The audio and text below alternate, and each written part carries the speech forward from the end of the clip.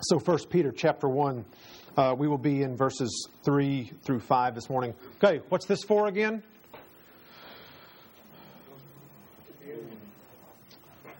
Yeah, we're not where we're supposed to be. Things are uncomfortable. I usually don't wear these, but you're going to see these, right? We're out of sorts. That's who Peter is writing to. He's writing to a group of people who are not where they belong. They have been kicked out of wherever they are.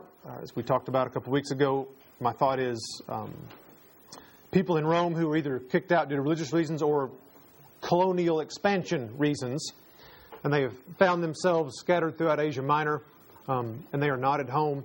And so the purpose of 1 Peter is to write to them and tell them, because you're uncomfortable, because this isn't where you belong, because you're even being persecuted for your faith, here's how you're supposed to live.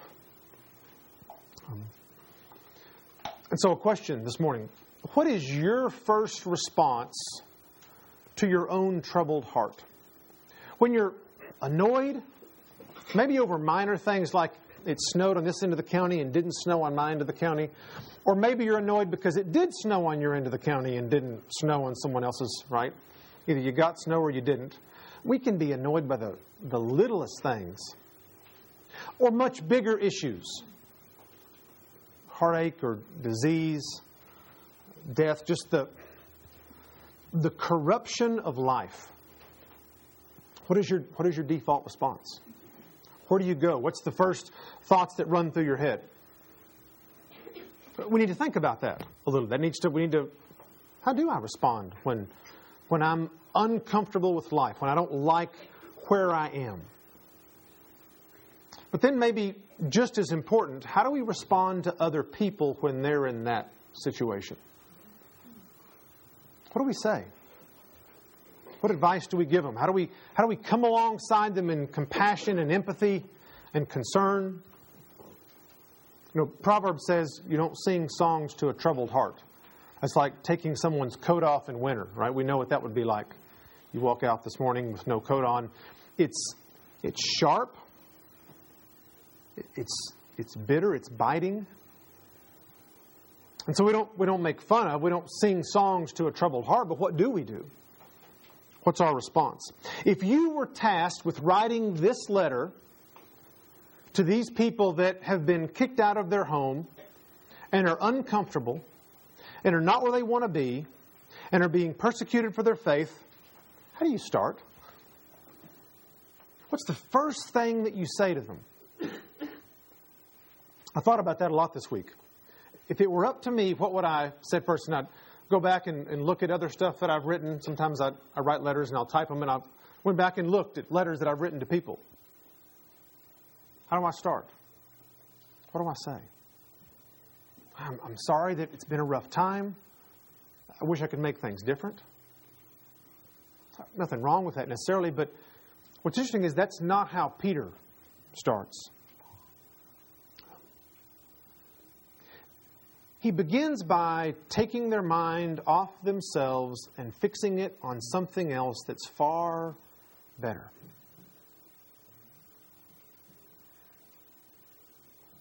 He begins by taking their minds off themselves and fixing it on something that's far better. From the very beginning, he fixes their mind on God. Now remember, he's just said that God is the one that not only chose them, but the very next word, literally, Peter, to the chosen ones who don't fit in anywhere. Not only are they chosen to be a part of God's family, but it seems, from the language that Peter uses, that they're chosen to be where they are, in the situation where they are, and immediately Peter fixes their eyes and their mind on this one, the one who's put them where they are. I don't know if that's comforting or not. So you want me to think about this one who has put me where I am? And I think Peter's response is, yes, I do. But it's not just I want you to think about whether you're mad at him or not. He gives them something to think about. He fixes their gaze on God, and he tells them why. So we begin In 1 Peter chapter 1, beginning in verse 3, he writes, "Blessed be the God and Father of our Lord Jesus Christ, who according to His great mercy has caused us to be born again to a living hope through the resurrection of Jesus Christ from the dead, to obtain an inheritance which is imperishable and undefiled and will not fade away, reserved in heaven for you, who are protected by the power of God through faith for a salvation ready to be revealed in the last time." Let's pray together. Father, we thank you for your word, and I thank you for what is in it. I pray that you would use it to strengthen our faith this morning. I pray that you'd open not only our ears that we would hear well, but open our minds that we would understand. And ultimately that you would change our wills, that we would be your children, and that we would honor you in the things we say and do. And we ask these things in Christ's name. Amen. He begins, "Blessed be..." Remember, this is the one who chose them to be where they are, and he says, "Blessed be this one." In other words, we should praise him. Our minds should be fixed upon him. Our thoughts are we should bless God, we should praise him. When I read the New Testament especially, I'm very tempted, often kind of tempted to rush by all this lofty language and get to the part where, okay, just tell me what to do. What's my response? Okay, yeah, I get that. We praise God. Yeah. What do I do? Tell me, Peter, what I'm supposed to do. How am I supposed to live? But I think we rush over those parts to our detriment. Because as we've talked before, it's getting the mind to change. As Paul says, do not be conformed to this world, but be transformed. How? By doing the right things all the time? No, but by the renewing of our mind. Right, if this doesn't change, then this doesn't change, and this doesn't change. And so Peter necessarily begins in the right place. Are you fixing your mind on God? Are you praising the one who has put you where you are? Are you blessing his name? The first advice he gives them is not actions, it's an attitude. It's not the words they speak, it's the thoughts that they think. When I'm up against persecution, when I'm up against feeling sorry for myself because I really wish I was back home, I really wish I was somewhere else, Peter says, "Blessed be the God and Father of our Lord Jesus Christ."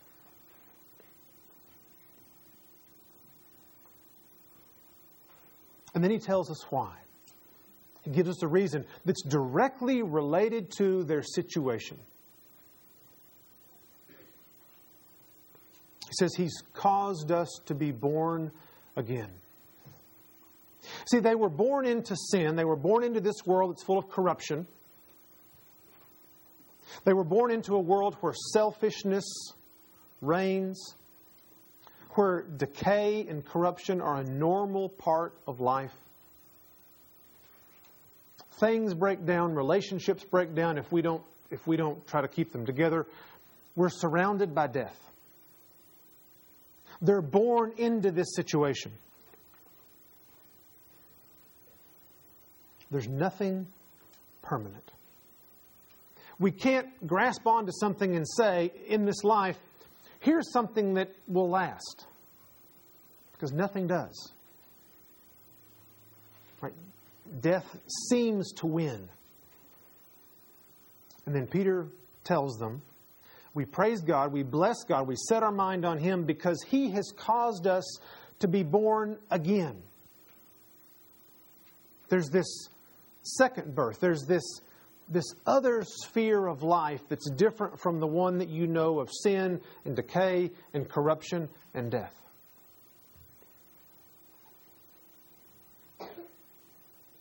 This second birth gives us a new nature. It reminds us and it promises us a new kingdom.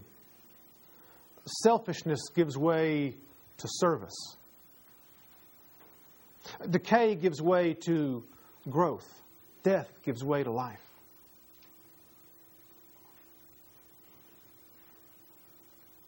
Corruption gives way to purity and wholeness.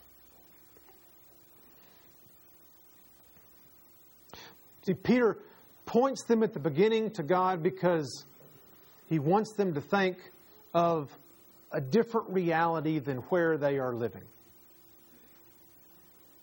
He wants them to think, He wants them to understand that where you are is not all there is. There's something else. You have been born again into a new kingdom.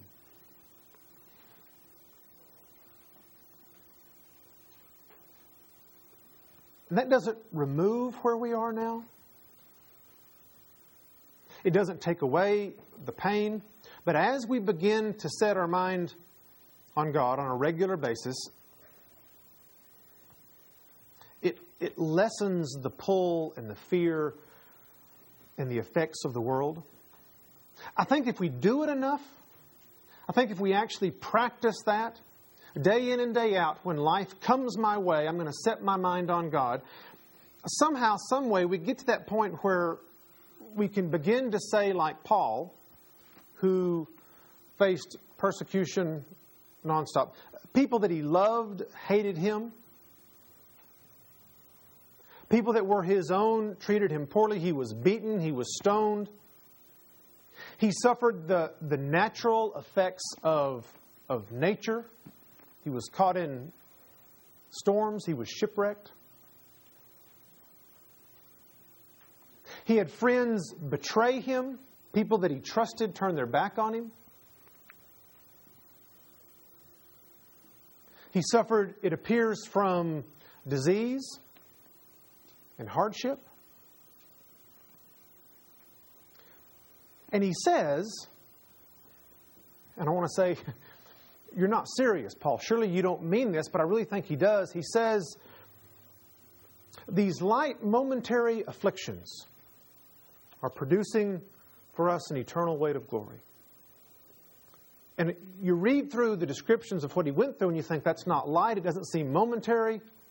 Afflictions, yeah, I'd agree with that word. And I think it's because he understood this and he spent his time practicing and living day in and day out. When life happens, I'm going to set my mind on the one who can do something about my problems, and even if they're not fixed here. And for Paul, they weren't fixed. I'm not sure there was ever a time when he didn't undergo persecution in some form or fashion. When heartache and hardship and loneliness and despair weren't constant companions for him. But because he said, this is the way I want to live, I'm going to set my mind on things above, not on things that are upon the earth. As he wrote to the Colossians, for I have died and my life is hidden with Christ in God, for when Christ will appear, then we also will appear with him in glory. He was just foolish enough to believe that, and he practiced that.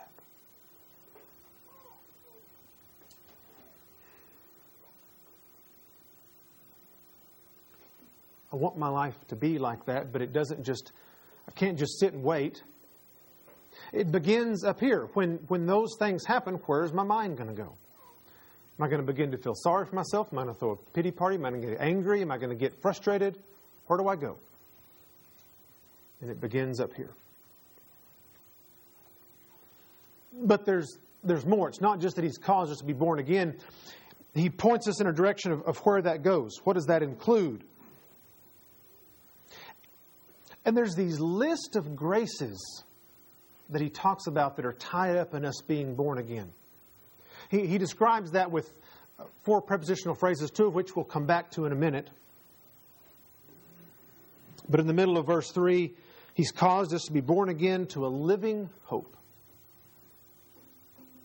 Imagine if you asked those people, do you ever hope to get back to where you belonged? If they were part of the Roman establishment that forcibly moved them into a new place, my guess is most of them would say, no, not really. I think I'm stuck here.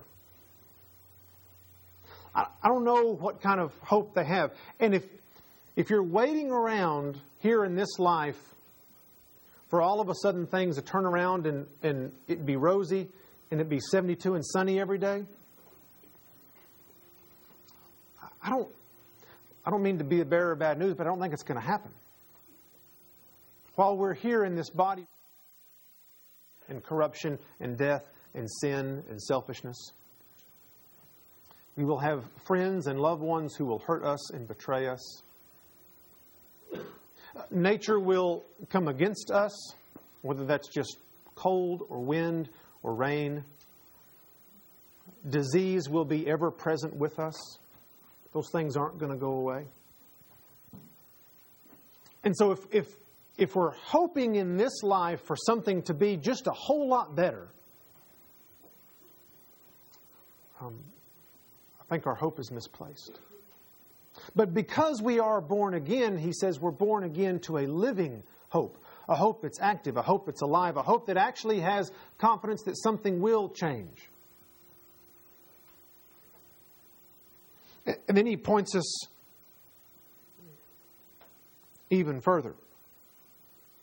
The beginning of verse 4, to obtain an inheritance. In the New Testament, the idea of inheritance is tied up in our final salvation when we see Jesus face to face. When ultimately death and corruption and sin and selfishness and decay really are done away with. And he describes that inheritance 4 different ways. He uses 3 words that give us a taste of what it means. First is, it's imperishable. It's a word that Paul uses several times to describe God. It's a word that means it's impervious to decay and corruption. You can't outlive it. In other words, it's not affected by death. Your inheritance, the promise of your final salvation, is not affected by death. It's undefiled. It's not mixed with anything. You don't have to pick up and look at the ingredients. See, no trans fats, no artificial flavors, no gluten. You don't have to worry about that stuff. It's not mixed with anything. It's undefiled. It's not affected by impurities. It will not fade away. It doesn't lose its luster over time. We're not going to show up in heaven and go, oh, I threw my bell-bottoms away a long time ago. Or be in the wrong style.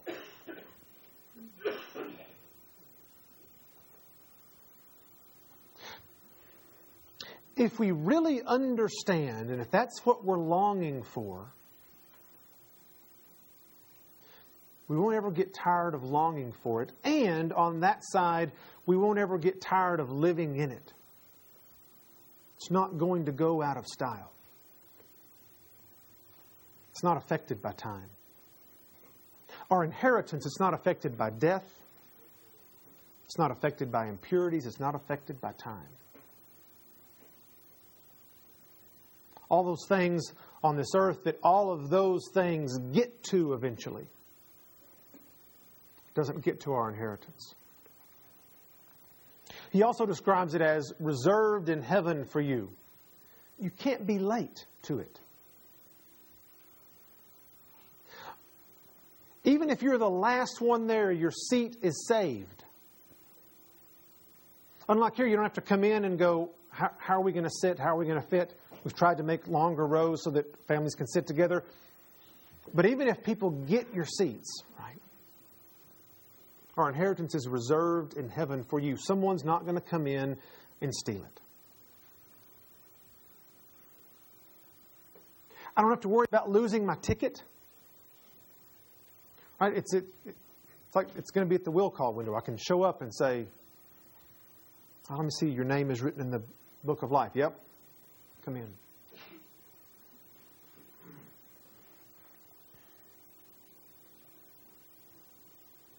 And if that's not enough, verse 5, we, not just our inheritance is secure, not just that our inheritance is not affected by death or by time, it's not just that's reserved, but us, we, you and I, are protected by the power of God.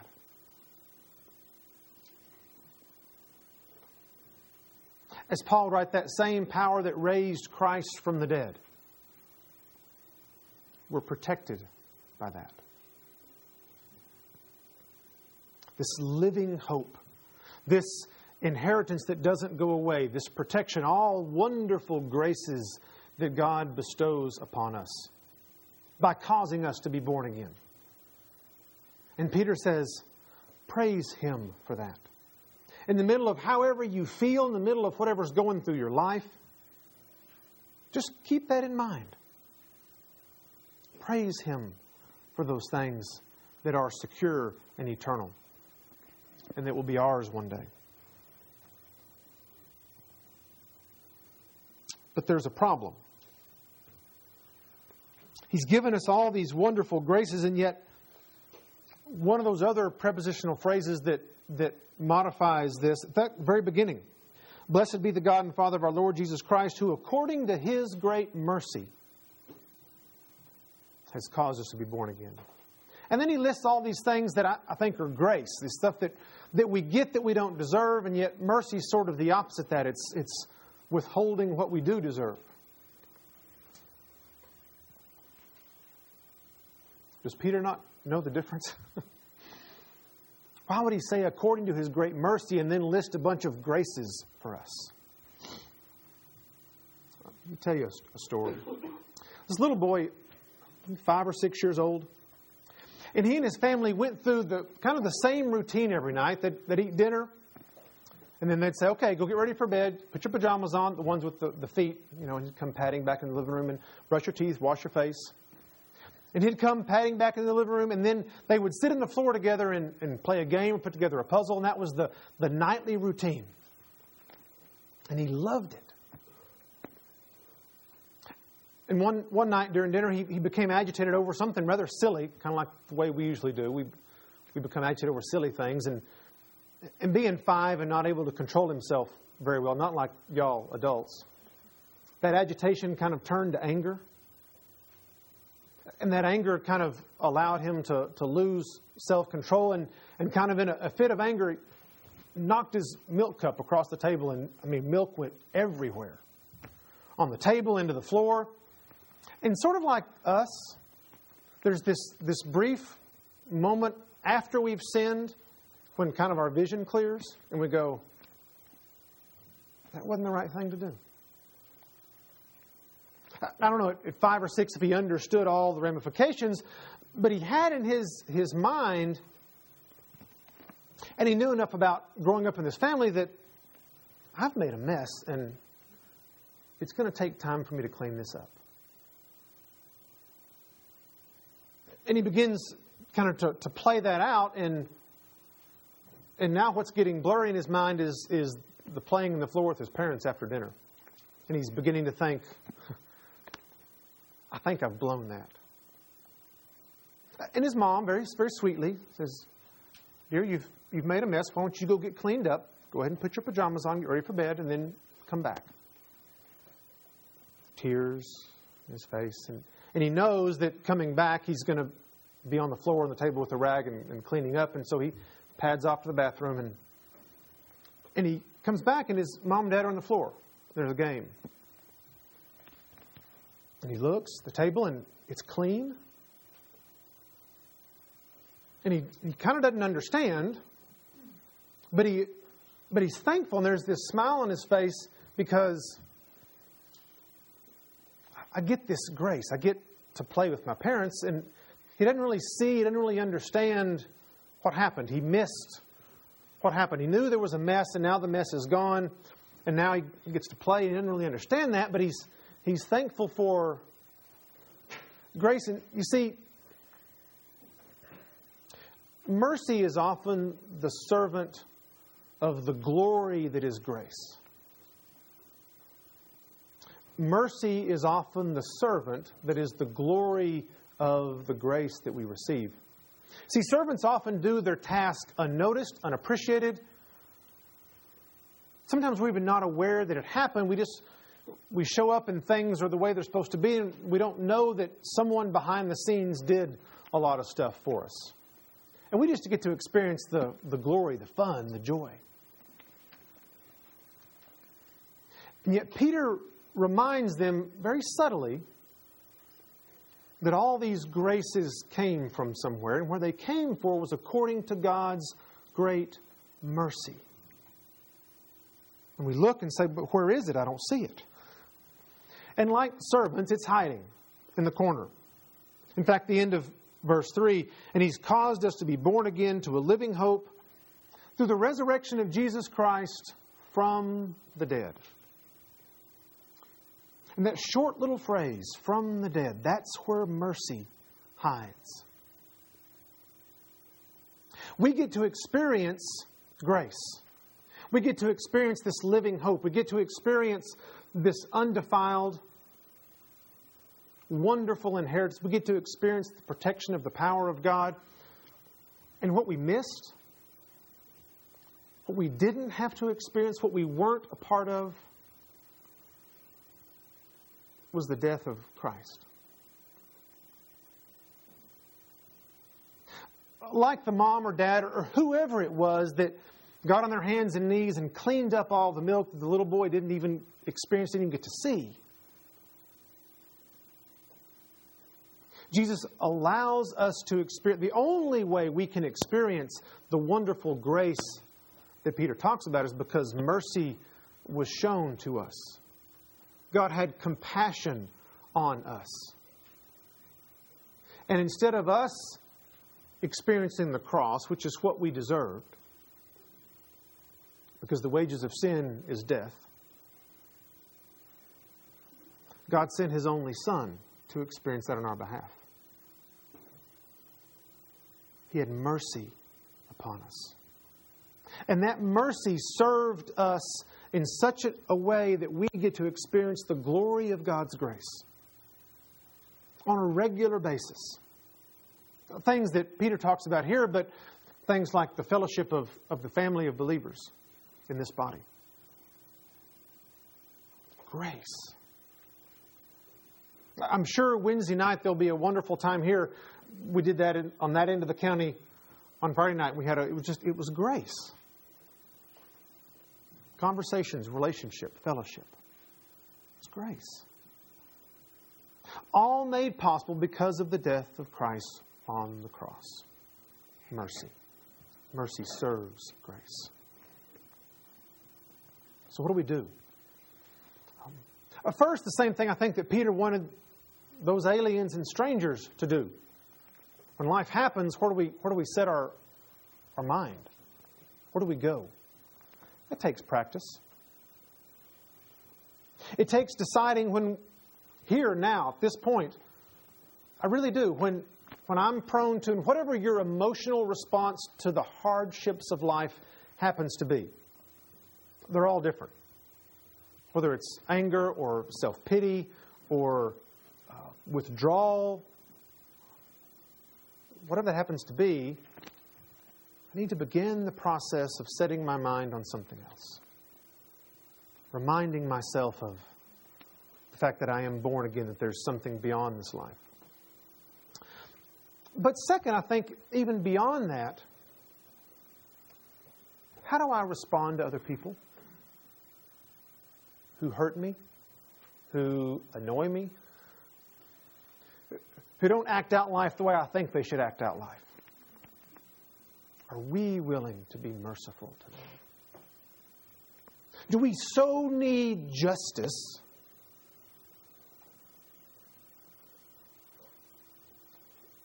that clouds our ability to have compassion for other people and to be merciful?